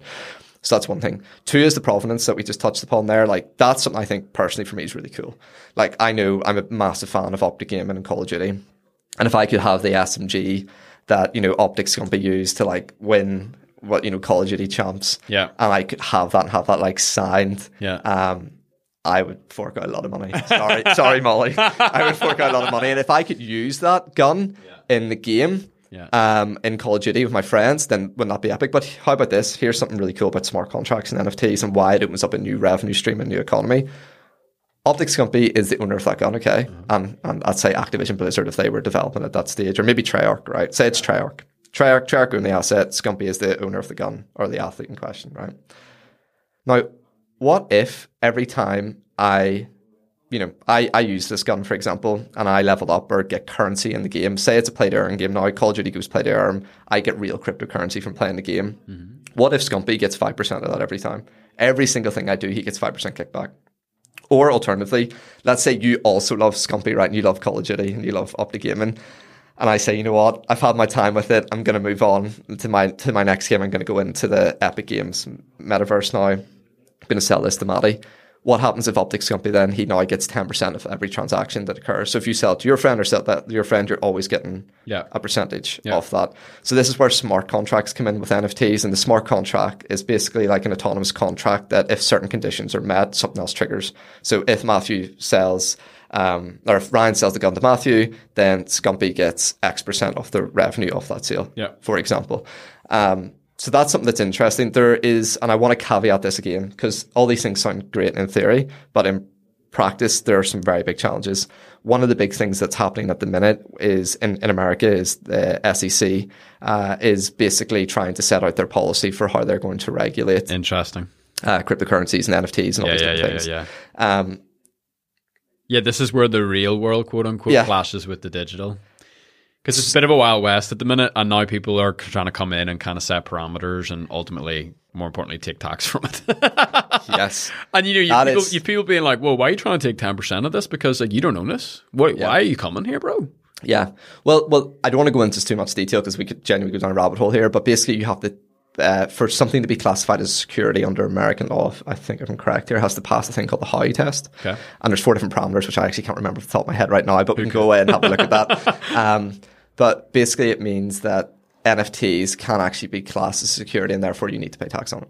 Whereas a lot of the way in which crypto has been operating for the last 2 years is like, outside the system, tax, bro. what is that, bro? Decentralized. Yeah. So there's going to be big issues here retrospectively in place. So what I'm trying to say is, once again, these ideas are great and really cool, but there are some real world applications that need to be teethed out. And that's a reflection of where we're at with Web3. Yeah. We're in early days in terms of technology and people are trying to catch up to how do we regulate this? What does metaverse look like? This immersive metaverse, I'm going to coin it, look like in our society moving forward. Yeah. And then the final thing we mentioned there was just kind of the marketplace, the economies. Like this genuinely gives game creators the opportunity to do really cool things, to earn new revenue streams, to try to actually be aligned with the gamers themselves. Like, can we create a win-win environment where gamers benefit in the game for doing things that the developers actually want them to do? For example, let's say you are an elder in the game, right? Say you're a pro at RuneScape, right? Yeah. And say I'm a noob. And noob is someone with like no experience, by the way, who's just joined the game and I have no idea what I'm doing. I'm just trying to run around and catch chickens, right? You could, for example, like take me under your wing and upskill me, and for doing that, doing them quests and being my guide in RuneScape, the game developer will give you currency for doing something like that. So that's encouraging a healthy player base. But again, I'm thinking just like, you could become like a coach. 100%. Like instead of going on Fiverr and paying someone, 20 quid to show you how to use TikTok, it's like you're paying 20 quid. Can you help me do this mission? But imagine the game developers like had that built into the economy. Yeah. So there's like these jobs to be done, quests to be had. So there's all these cool things that can happen from blockchain technology. One of the questions that I have like through all this is, and I think it speaks to probably how competitive the marketplace is going to be among developers. I'm going to try to tie social media into this, so hopefully I can not lose us all in the thread. But if I've spent, say, $2,000 on a gun in Fortnite, I really want to make sure that Fortnite is going to still be here in 5 years. Yep. Historically, games have not really had that long of a cycle because it was totally different. You were buying a game for the single player and you went through the game and the narrative and then you were finished moving on to the next game. Obviously, things have changed quite a lot. World of Warcraft, RuneScape, Minecraft, games like this that are a lot more open. Fortnite, you can never beat it. It's just ongoing. It's its own world. But it's a little bit like social media because, MySpace was the giant and MySpace fell. Then Facebook became the giant. Yep. And while Facebook is still the giant, it's still at risk from new competitors, say, with the likes of TikTok. Yes. And you're going to have, like, the potential risk for monopolies because there's going to be so much economic infrastructure put around some of these metaverses that it's going to be very, very hard for new game developers to break out and penetrate that market because people will have literally invested real life physical assets into it as well, which only strengthens the monopolization potential of some of those things. Here, there's a lot to go through that question. But that's maybe that's just a comment. Maybe we just move on. No, it's really good though. It's really important to note that because, okay, one of the things there maybe I can touch on or talk about is... Because like Instagram, like I know a lot of people don't want to move away from Instagram because they've got 10 years of data on it. Yeah, well, why do you My memories are here. Why do you think Facebook acquired it? Yeah. Facebook knew it was becoming obsolete. That's why it acquired Instagram and WhatsApp. Yeah. And TikTok is obviously, doing its own thing. But Dude, we can have a whole bigger thing here where it's like there's going to be like nation wars because it all is, TikTok is obviously owned by China, Facebook, and there's big like national real world, like forget about the Cold War. This is like it's a cyber the data war, the cyber war. It is. That's exactly war, and you're going to see more and more of that. This is a great movie, isn't it? This is. It's a shame we live here. But it is, Peter. But I tell you what, though, like data, whatever way we want to talk about it, is the currency of the future. It still is. Yeah. You look at Web 2, the big companies that are the FAANG companies, the Facebook, the Apple, the Netflix, etc., and the Googles. They made their money through data. Yeah. And Web 3 is going to be no difference. It's going to be more data, though, because of the Internet of Things. There's going to be more connected devices, more data on us. And people are going to know your heart rate. They're going to know. They're going to know everything. What that kind of, I think that's cool for preventative health. I think that's cool. But one of the things to be really conscious of here is because you mentioned some big companies and the monopolies in Web 3. The companies that have dominated Web 2 are building for Web 3 now. They're investing shit tons of money to try to be the first. Meta, with their Horizon Worlds. Zuckerberg's talked about how that's going to, they're really developing out the more VR side of things, and that they're trying to change the way in which we kind of socialize and work. Then you've got ones like Decentraland and Sandbox, which are more about games. And they're really driving their economies through selling of NFTs. You've probably heard about like buying digital land and some of the land going for hundreds of thousands, and Snoop Dogg is he's everywhere, man. Yeah. He's really ahead of it, but he genuinely is. He's down with like FaZe Clan with esports, and he understands the cultural shift. He's tapped into this. Then you've got like the AAA game publishers, like the Epics, the Roblox, the Minecrafts. Like they're looking at what's their metaverse strategy, how do they integrate, because they know it's coming. Yeah. And then finally you've got like core blockchain developer gaming studios. In my opinion, for one of them to break through, if you look at the shifts we've had in gaming, the big genre shifts, you had the MMORPGs. That's right, yeah. And then most recently was the Battle Royale. Battle Royale absolutely changed the game. Yeah. There was PUBG, which was kind of like the leading game there. And for anyone who doesn't understand what Battle Royale is, it's basically where like 100 players drop into a map. Yeah. Sometimes it's 1v1s or, everyone does it solo. Sometimes it's 2, sometimes it's 4s. But basically you're competing against a group of other individuals in this very large server, and you're trying to be the last one standing, and you basically have to loot and scavenge and fight and kill and to become the last one standing. But my point being is PUBG revolutionized that category. They forged new ground, and on the back of that then you had Fortnite. Fortnite was almost like the child version of PUBG, and then you had Warzone. Yeah. And Warzone has obviously broken so many records. So what I'm thinking is the next big shift, and gaming cycles, and I've got this from Matthew Ball, by the way, kind of the evolution takes every about 5 to 6 years. There's usually a big shift in gaming and some sort of technology or experience or whatever it may be. Is the next big shift going to be blockchain gaming? Like, are we going to get a AAA game studio size Fortnite-esque play to earn game? Yeah. And this is what I want to talk about. Axie Infinity. Axie Infinity was the one play to earn game that literally like blew away everyone else. You talked about the Venezuela kind of, I would say, challenge where they were basically coming into RuneScape and being part of the economy, and they kind of altered the game's mechanics. What happened with the Philippines actually was that during COVID, when everything got locked down, a lot of these Filipino families couldn't provide food, or individuals couldn't provide food for the family. So play to earn started kicking off around about that time. And what they realized was that they could actually earn more from playing Axie Infinity, which that game very, very quickly, high level, is where you have like an Axie, kind of think Pokemon, and where you would farm the Axie, train it up, and then it would compete against other Axies. and you get this thing called Smooth Love Potion, SLP. And the SLP currency can be used to like upskill or breed more of the axes, or it can be used to actually convert into USDC and then into US dollar. So that's how you actually get the money out of the game. But what the Philippines were realizing was that they could actually earn money from doing that. Yeah. Unfortunately, due to how Axie was kind of developed in the economy, it became difficult for new players to enter the ecosystem because the cost of an Axie became so high. Yeah. But then you started having other cool economic models where people could rent their Axies out. So, for example, if you owned 5 Axies, Matt, you could rent to 5 of your friends. We would do all the work and you would get a percentage of the cut. Yeah. It's like renting out your Deliveroo account to other people. Literally that. Genuinely that.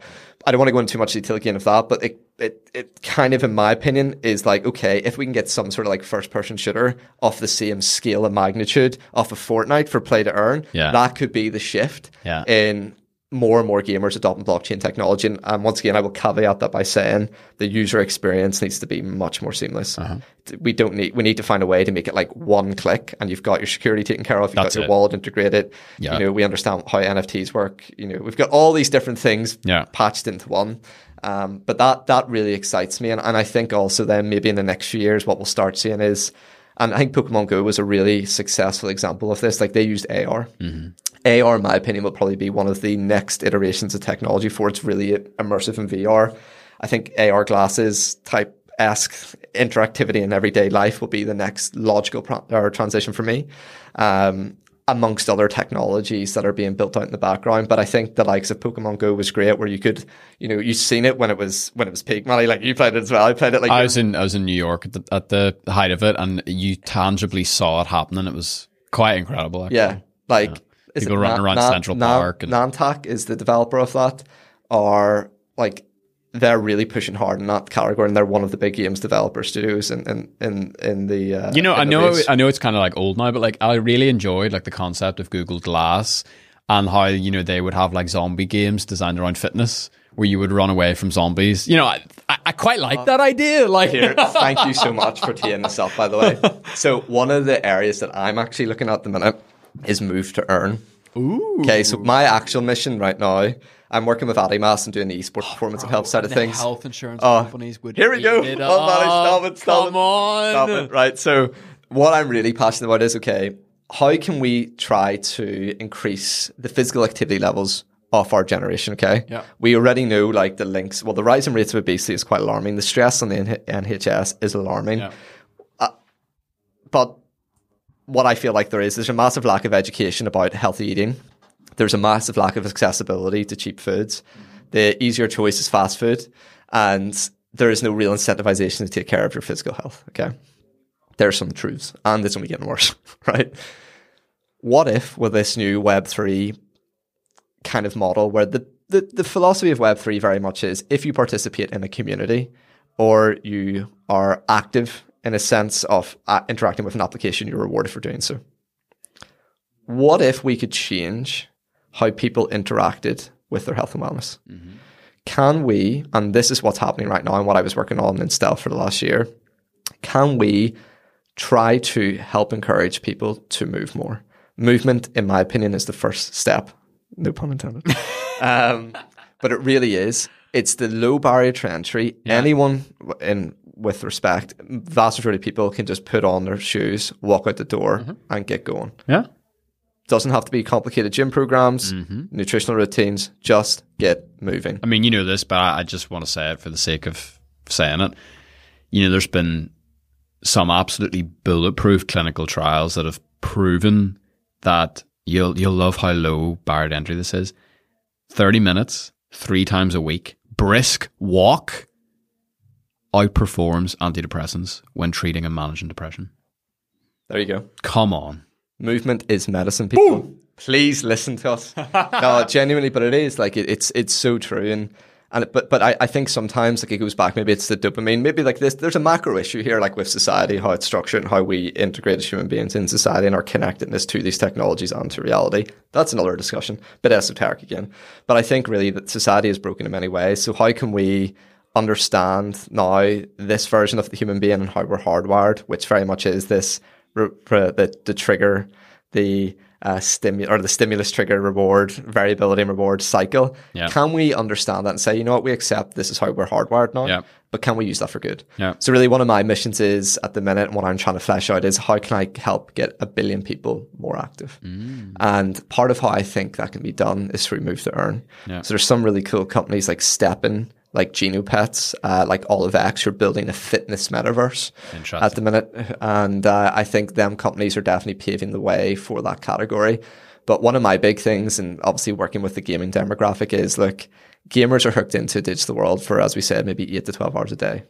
And for a lot of gamers, any time spent away from the game is time wasted in their eyes.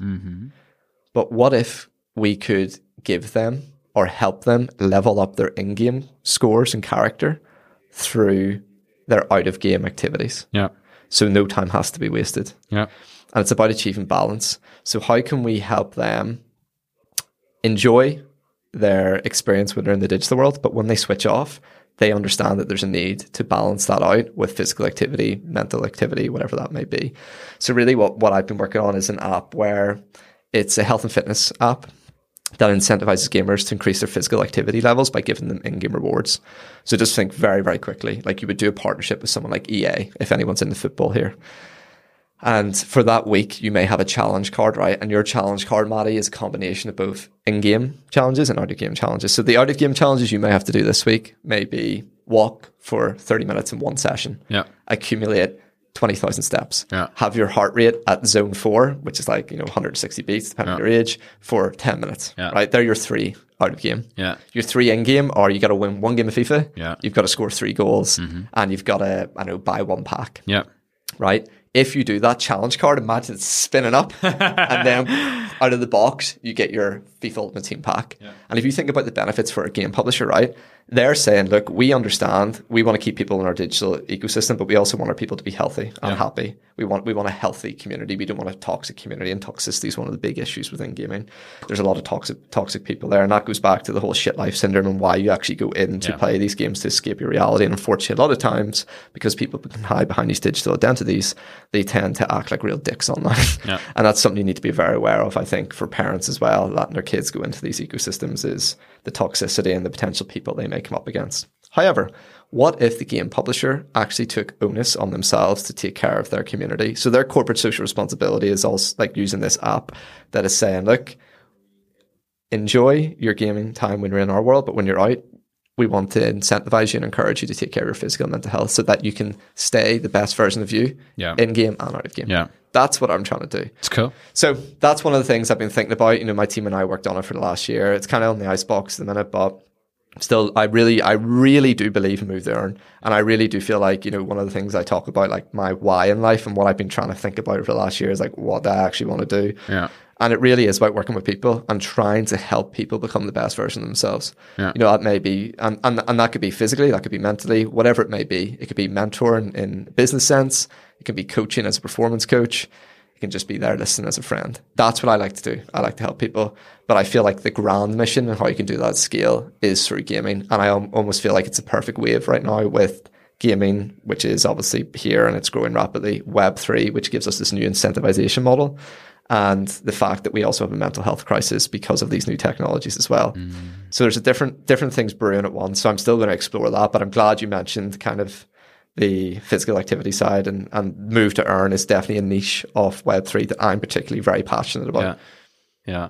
I actually think that's just a lovely way to end. I think you've naturally brought the plane down in a very, very nice place. I'll just end by saying, before I thank you and all that good stuff, I remember reading an article, I can't remember who wrote it. It was like by some Silicon Valley guru. And he talked about 2 different types of people. He talked about prophets versus wizards, right? And he says that prophets are people who are always scared of the new and they're calling us back to the old. So the prophet is like the person on the side of the street saying like, throw your smartphones away. Like we need to go back to like living in huts because look at how society's falling apart. And the wizard is saying, okay, I see the future. I see the challenges. Let's be optimistic. Let's be involved in this process because it's going to happen without us. And let's make sure that this is going to be for the betterment of humanity rather than the devastation of it. And I see you as a wizard. And I am very grateful that there are people like you in this world because I am a prophet, and I am a guilty prophet at times. I think there are important roles prophets play in society to remind people of what is being lost in the process. But you know me, I've taken a step away from many, many, many things, and I know you have too as well. But you have to go into those places because that's where the people are going to be. And so I'm grateful that you're doing what I am not doing, and genuinely I'm very, very excited to see where that takes you. Appreciate it, Matty. Mate, thank you for your time today. Thanks very much for having me. Really good to catch up. Looking forward to the sauna. Yeah, I can't wait.